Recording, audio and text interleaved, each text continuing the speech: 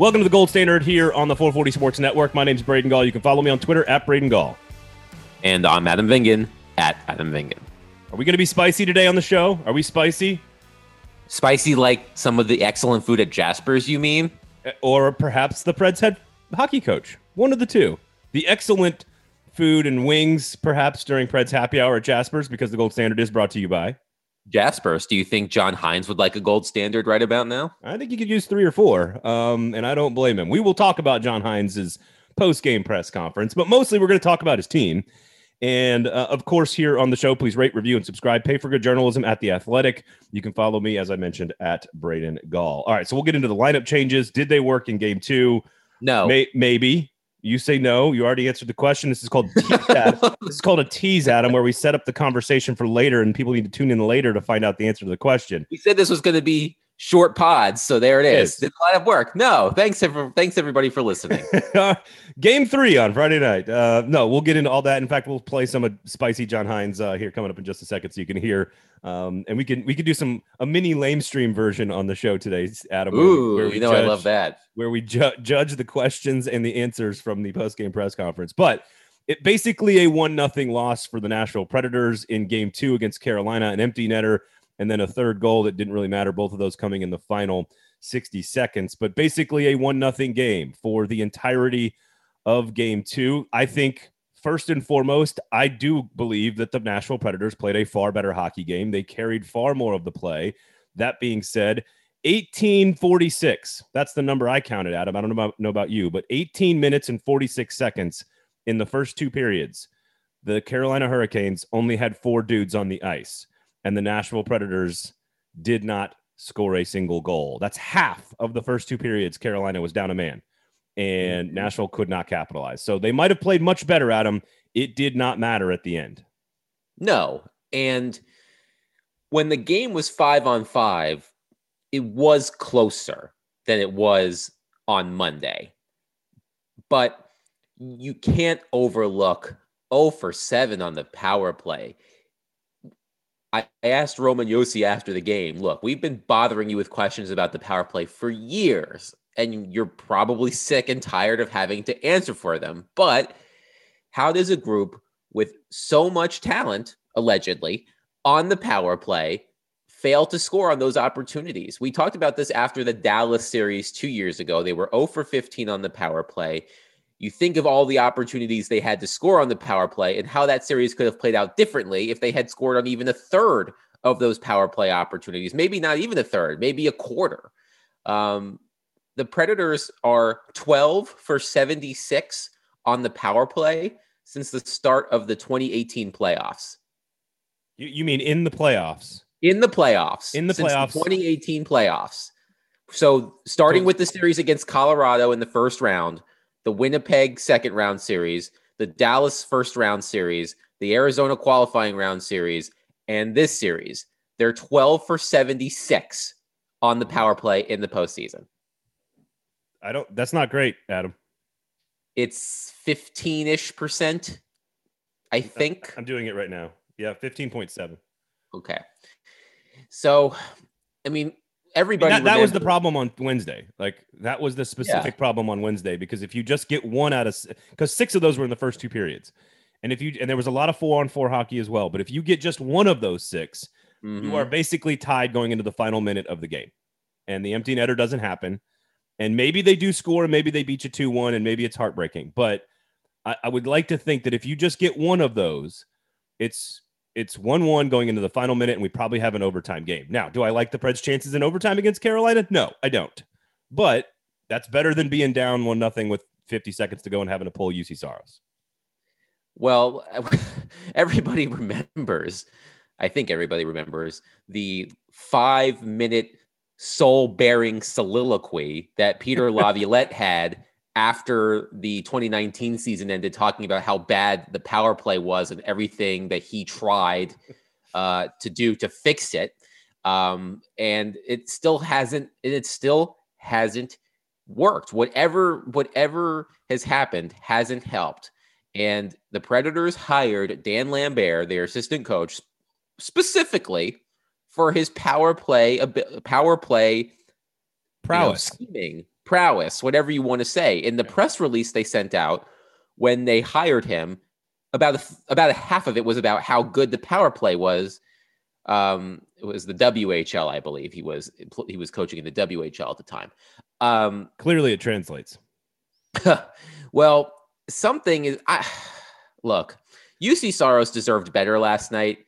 He was so good, and I think these first two games, but especially last night, has helped us feel better about UC Saros's future in terms of, can he handle the pressure of a playoff series? Last year, I know it wasn't great against the Coyotes. There was a lot going on. He had 5 months off before he played his first playoff game. But in a quote unquote normal situation, or closer to normal situation, going right from the regular season into the playoffs, he did everything he could last night to keep that game competitive. Think about that save he made in the second. It was the first period, actually. The first period on Vincent Trocheck on the odd man shorthanded rush. If Trocheck scores there, that game is over then. Which odd man shorthanded rush are you talking about, Adam? I lost track of all the odd man shorthanded rushes. This is something that should also be pointed out. So the Predators had 13 minutes, 4 seconds of power play time over their 7 opportunities last night. They had 10 shots. I think Sebastian Aho had more shots, shorthanded. The Hurricanes had 7 shots on 7 shorthanded shots. And I would venture to guess that all 7 of them were more dangerous than the 10 the Predators took on the power play. No, UC Saros was the best player on the ice. He was the best player on the ice. I think Sebastian Aho was the second best player on the ice. Well, here's what you need to realize. I mean, everybody, not you personally, but the general you needs to realize. The understood that you. Look around the league right now. Nathan MacKinnon had a hat trick last night for the Colorado Avalanche. He has 5 goals in 2 games for the Avalanche, which is more than the Predators have scored in 2 games. When you watch the game, the first game between the Lightning and the Panthers, it was a fabulous game.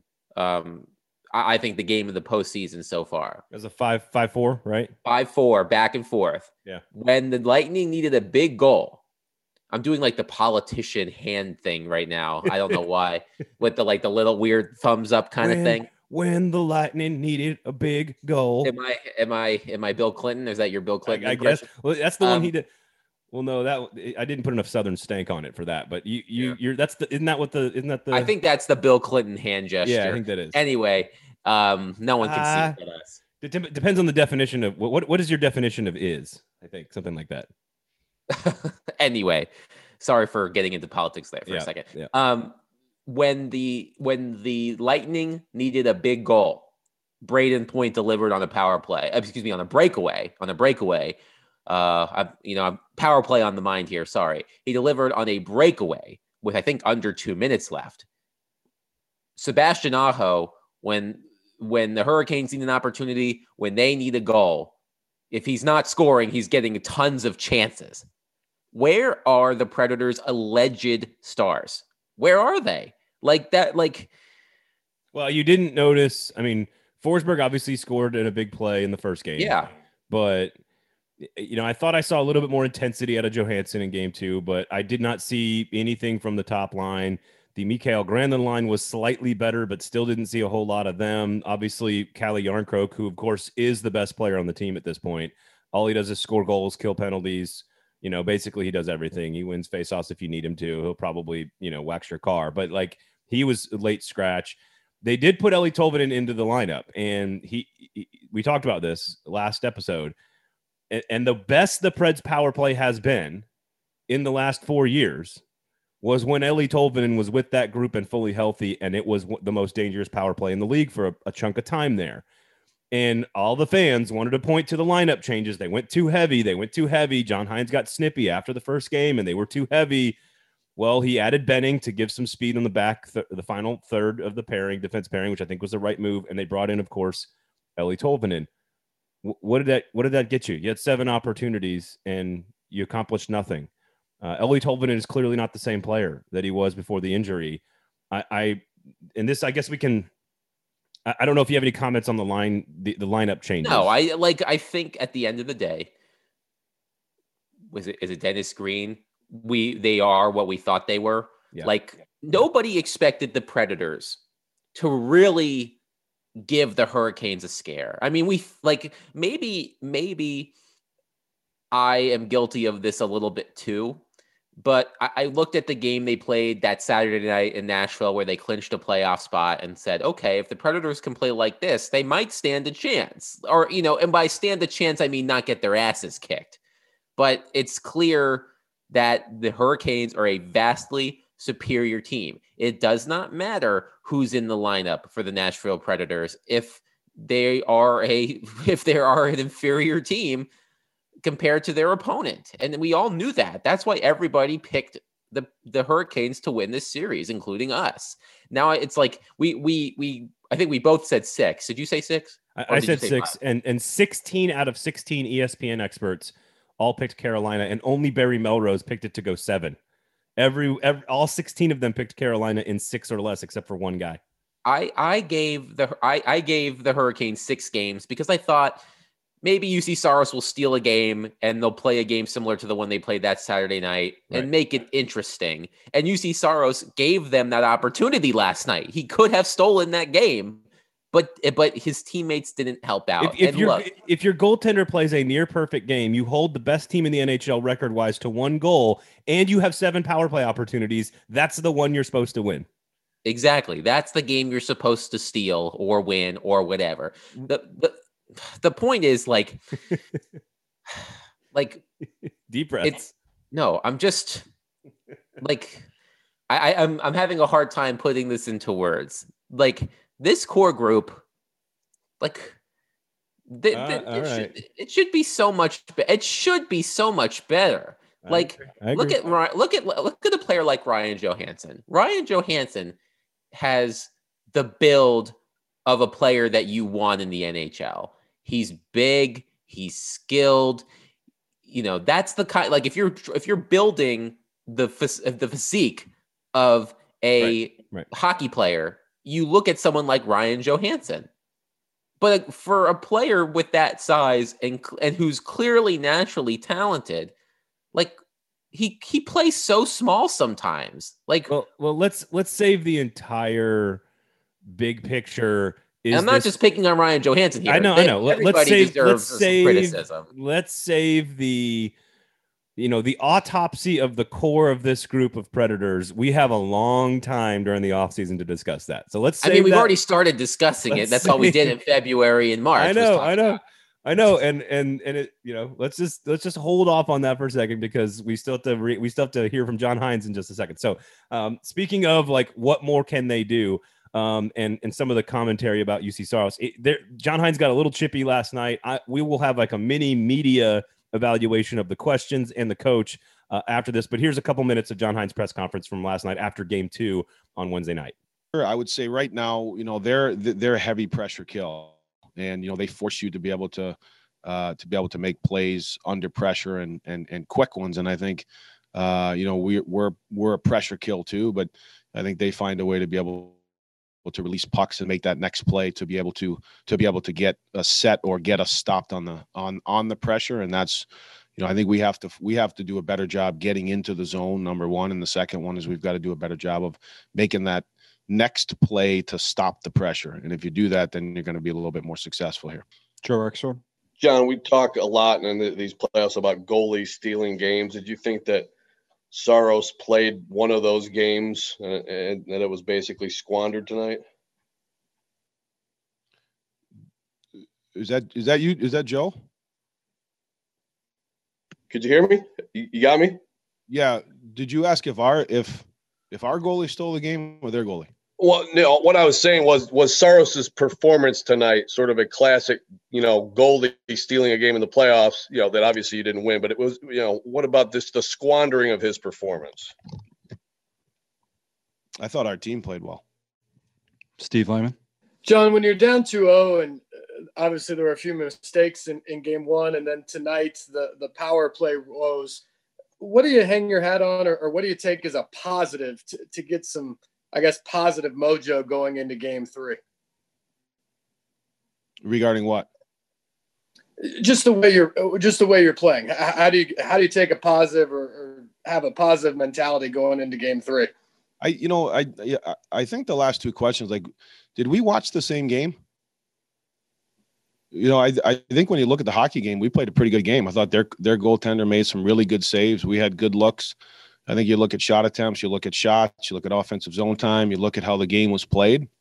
We've got to do a better job on the power play. But I think the last two questions, I think there's a lot of good things that come in the game. We're in a series. We're a better team than we were in the first night. We obviously know the power play has got to be better. But I think there's a lot of positive going out of this game and then coming home. So here's my reaction to this. I know in real time, Adam, on Twitter, everyone can just like overreact all they want to, and there's no real repercussions. Like, oh, John Hynes is a fool. John Hynes looks totally lost. Is he totally tone deaf? Was he watching the same game? Which I think actually he just said. Like, we can criticize, Joe Rexroad's question or, whatever. I just, to me, this is very simple. Could everybody in the media be asking better questions across the board? Yes, we all could be asking better questions. I'd like to think I would ask better questions than some of those questions, but they're not out of bounds. They're not unfair. They're not, illegitimate. They're not some sort of like gotcha question. They're just questions, and they're fair questions to be asked of the head coach of the professional hockey team that has just been beaten by 3 goals for the second consecutive time. I am also okay with the head coach of the hockey team who's down 2-0 in a series, who clearly is frustrated. And in my opinion, the reason is frustrated has no answers. And it's not even necessarily his fault that he has no answers, because the roster is what it is. The team is what it is. David Poile put it together. His coaching staff is what it is. At this point, you're not going to change who they are. That's a frustrated coach after a frustrating loss, down 2-0 in a playoff series, pissed off, and showing a little emotion after a game. I just don't have an issue with any of it. I think it's a giant nothing burger. I thought it was a nothing burger after the first game. I thought it was a nothing burger after the second game. I think it's just both sides doing their jobs. And my takeaway is that John Hynes knows he does not have an answer for Carolina in that dressing room. And that is the bigger issue for Preds fans, in my opinion, not how he handled the questions. Well, I have a lot of thoughts on this. I'll try to do a better job of organizing them than I did earlier. So it was definitely dunk on John Hynes time after the game last night on social media. Everybody came out of the woodwork to criticize John for the way he answered those questions. Now, our dear friend Joe Rexroad has acknowledged that perhaps he could have worded his question a little bit differently. Yeah, he took some heat from the wife, apparently. Yeah, he said his wife is apparently a tough crowd. Yeah, no he talks kidding. about her all the time, giving him so much crap for the things he does, not just in terms of his work in life, I guess. I heard his question and I knew exactly what he meant. It was a little antagonistic to me, but I heard exactly what he said and I heard exactly what he meant, and I knew exactly what he meant the first time he asked it. I don't think it was an unfair question. This is the issue with Zoom. So Joe wrote a column after game 1, and dear reader Jeff D on The Athletic, went into the Nashville media is Charmin's soft rant in the comments section.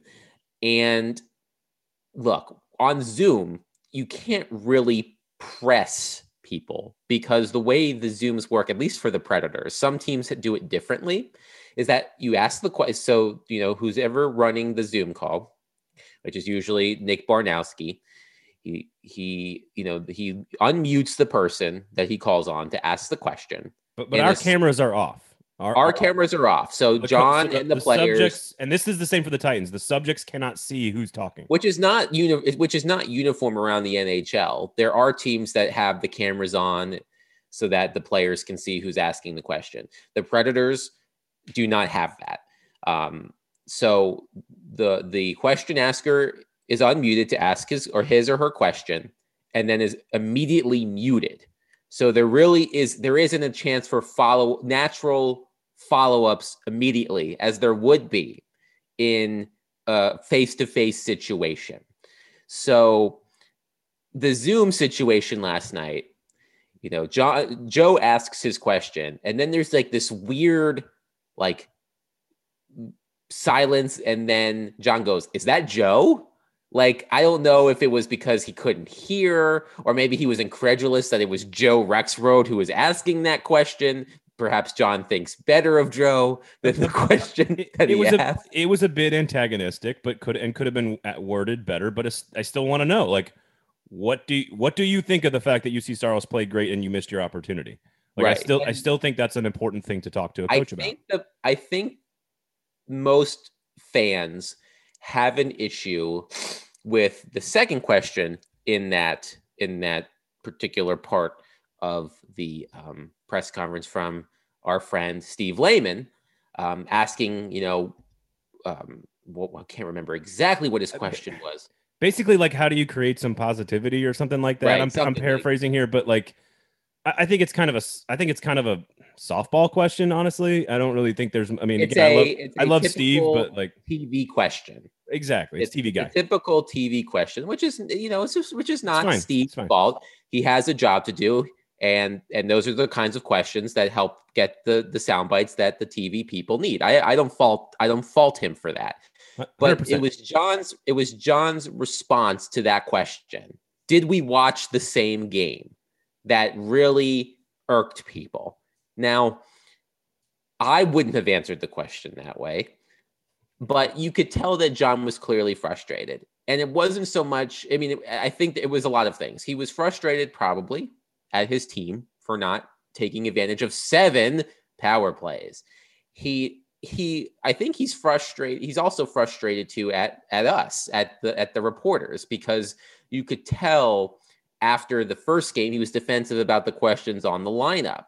And I like a little fire from the head coach. Yes, it's not a bad thing. So I don't fault John for being spicy last night. I think Adam, look, you're married. I am married. We have wives. There are occasions where our wives are upset or frustrated about other things in their lives, and they then take it out on us when we ask maybe a silly or stupid question occasionally. And that is no different than this. He is pissed off because his team is down 2-0 to the Carolina Hurricanes in the playoffs, and he has no answers to beat them.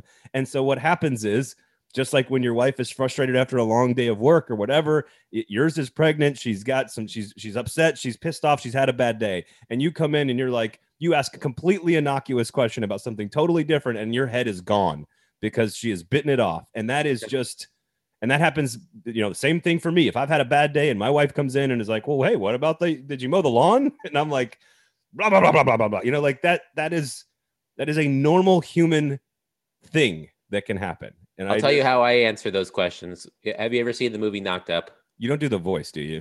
No, I don't do the voice, but I will do it in a second. Do you ever see the movie? Have you ever seen the movie Knocked Up with of course. Seth Rogen and Katherine Heigl? Yeah. There's the scene where they're driving to, I guess, like the OBGYN, and Seth Rogen says to Katherine Heigl, "Fuck you, hormones, not you, Allison. Hormones." That's pretty much my answer to Bridget whenever she gets sad. Yes. I go, "Fuck you, hormones, not Bridget. Hormones." To me, like, I just don't think it's that big of a deal that John Hynes is frustrated as a professional hockey coach when his team loses playoff games. Like, I just don't think seeing a lot of John Hynes is in over his head. He's a terrible coach. I hope they get swept so he gets fired. People seem to forget. And look, I have said this many times. I have been accused of being a water-carrying John Hynes apologist. I think that John Hynes deserves some credit for this turnaround that got them into the playoffs in the first place. Yes, UC Saros played out of his freaking mind for 2 months, and that helps a lot. But John Hynes needed to get the buy-in from this team to play the way that they did in the second half of the season. So is John Hynes an infallible coach who can do no wrong? Absolutely not. John Hynes is not perfect by any stretch. But I feel like people have forgotten the good that he did to get this team to this place at all. If Jesus was standing behind the bench with Wayne Gretzky as his assistant. Well, Wayne Gretzky was a shitty coach, so maybe not. I know. That's why I made him the assistant. Jesus is the head guy. but you get my point, right? Like, is it the greatest coach in the history of the world? Are they beating Carolina? Is there something that John Hynes is missing in this series? And we can kind of spin this forward to game 3 and 4 here in Nashville. We will have a reaction pod after game 4 on Monday morning. I am driving 8 hours on Saturday morning following the game, so no reaction pod from us in game 3, but we could have a very long conversation on Monday after game 4 should they lose all of them. The question is what I mean, maybe he needs to be motivating the stars on this team better. I don't know. That's the only thing I can come up with. I don't know what the greatest coach in history does with this roster, because the reason they are down 2-0 to Carolina, to me, is the players. Like, the players aren't good enough, at least in my opinion. Is that wrong? No, I mean, you're not wrong. Like I was saying before, in other series so far, you've seen top players, star players, do what they're supposed to do. You've seen it from Nathan McKinnon. You've seen it from Braden Point. You've seen it from Steven Stamkos or Nikita Kucherov. You've seen it from Sebastian Aho in this series. You saw it from Jordan Staal. Brad Marchand. Taylor Hall. You know who the Predators could really use right now? Craig Smith. Yeah, exactly. I just wanted to say that to piss people off. Well, it's a lot easier to score goals when Pasternak and Marchand are ahead of you on the depth chart. Yes, it is. But my point is that this is an indictment, I think, of, we'll get into the larger question, but just to wrap it up, this is an indictment of this core group. It just is. Like, it's just not working anymore. And we'll see if they have the testicular fortitude, to borrow Mick Foley's term, to step up and try to make this a series at home. But if they don't, then I think we've learned everything we need to know about this group. Yeah, and then it becomes a David Poile problem. It is all traces back to David Poile. Because again, is there some motivational tactic that John Hynes is not deploying? Hynes. Yeah, John Hynes, that he's not deploying with these stars that could get them motivated. I don't know. Like, I'm not an expert in that world, so I don't know. Maybe there is, and we just aren't missing it, and that is John Hynes' fault then. But when teams win and they score all these great goals, we all say, look at the star power. Well, when they don't score any goals, it's not all of a sudden somebody else's fault. Like it's, and I'm not saying that the players are bad. I'm saying that the team isn't talented enough relative to Carolina. That's all. That's it. And guess what the regular season standing showed us? Guess what the regular season series showed us? Like none of this is rocket science. It's, unfortunately for Preds fans, it's not that complicated, and it is what it is. So game 3 and 4 combo preview here, Adam. I do think the Preds will take one. How about that? I think they'll get one. Which one? Probably 3, and then they lose 4. I could also see him being down 3-0 back against the wall. Bridgestone is fired up. I think the crowd's going to help a lot with this particular team. I think they feed off the crowd, which is something they desperately need. I think Raleigh, who would have figured that Nashville and Raleigh was the best series in the NHL from a crowd perspective, in the first round. The Canadians can't have fans yet, at least. That's true. So I think they'll win 1, and I think I'll take it down 1 notch. I think Carolina wins in 5. Yeah, that sounds about right. I can't imagine a sweep. Like, I think the Predators will figure it out at least one time, to keep this series from being a sweep. This is the first time, by the way, that the Predators have trailed a series 0-2 since the 2017 Stanley Cup Final. They ended up winning the 2 games at Bridgestone to tie the series. I don't expect that to happen this time, but I'm just throwing it out there. And part of the reason was Pekka was brilliant. UC Saros could absolutely do that. So, all right, enjoy games 3 and 4. We'll be back. We'll be back on Monday morning to recap the weekend. Adam, everybody out there, pay for good journalism. Follow Adam Vingan at Adam Vingan. You can follow me at Braden Gall on the Twitters as well, at 440 Sports on Twitter and Facebook. The Gold Standard is brought to you by Jaspers.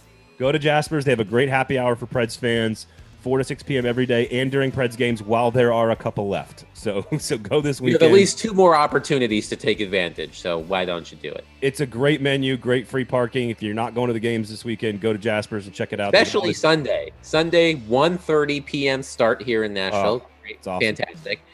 why don't you hit up Jasper's for some brunch? Have a boozy brunch, then trek down West End / Broadway and go to the game. There you have it. Go to Jasper's. For Adam Vingan, my name's Braden Gall. Let's hope the Preds can get one W this weekend. Otherwise, we'll talk to you next week. Thank you for listening. This has been the Gold Standard on the 440 Sports Network.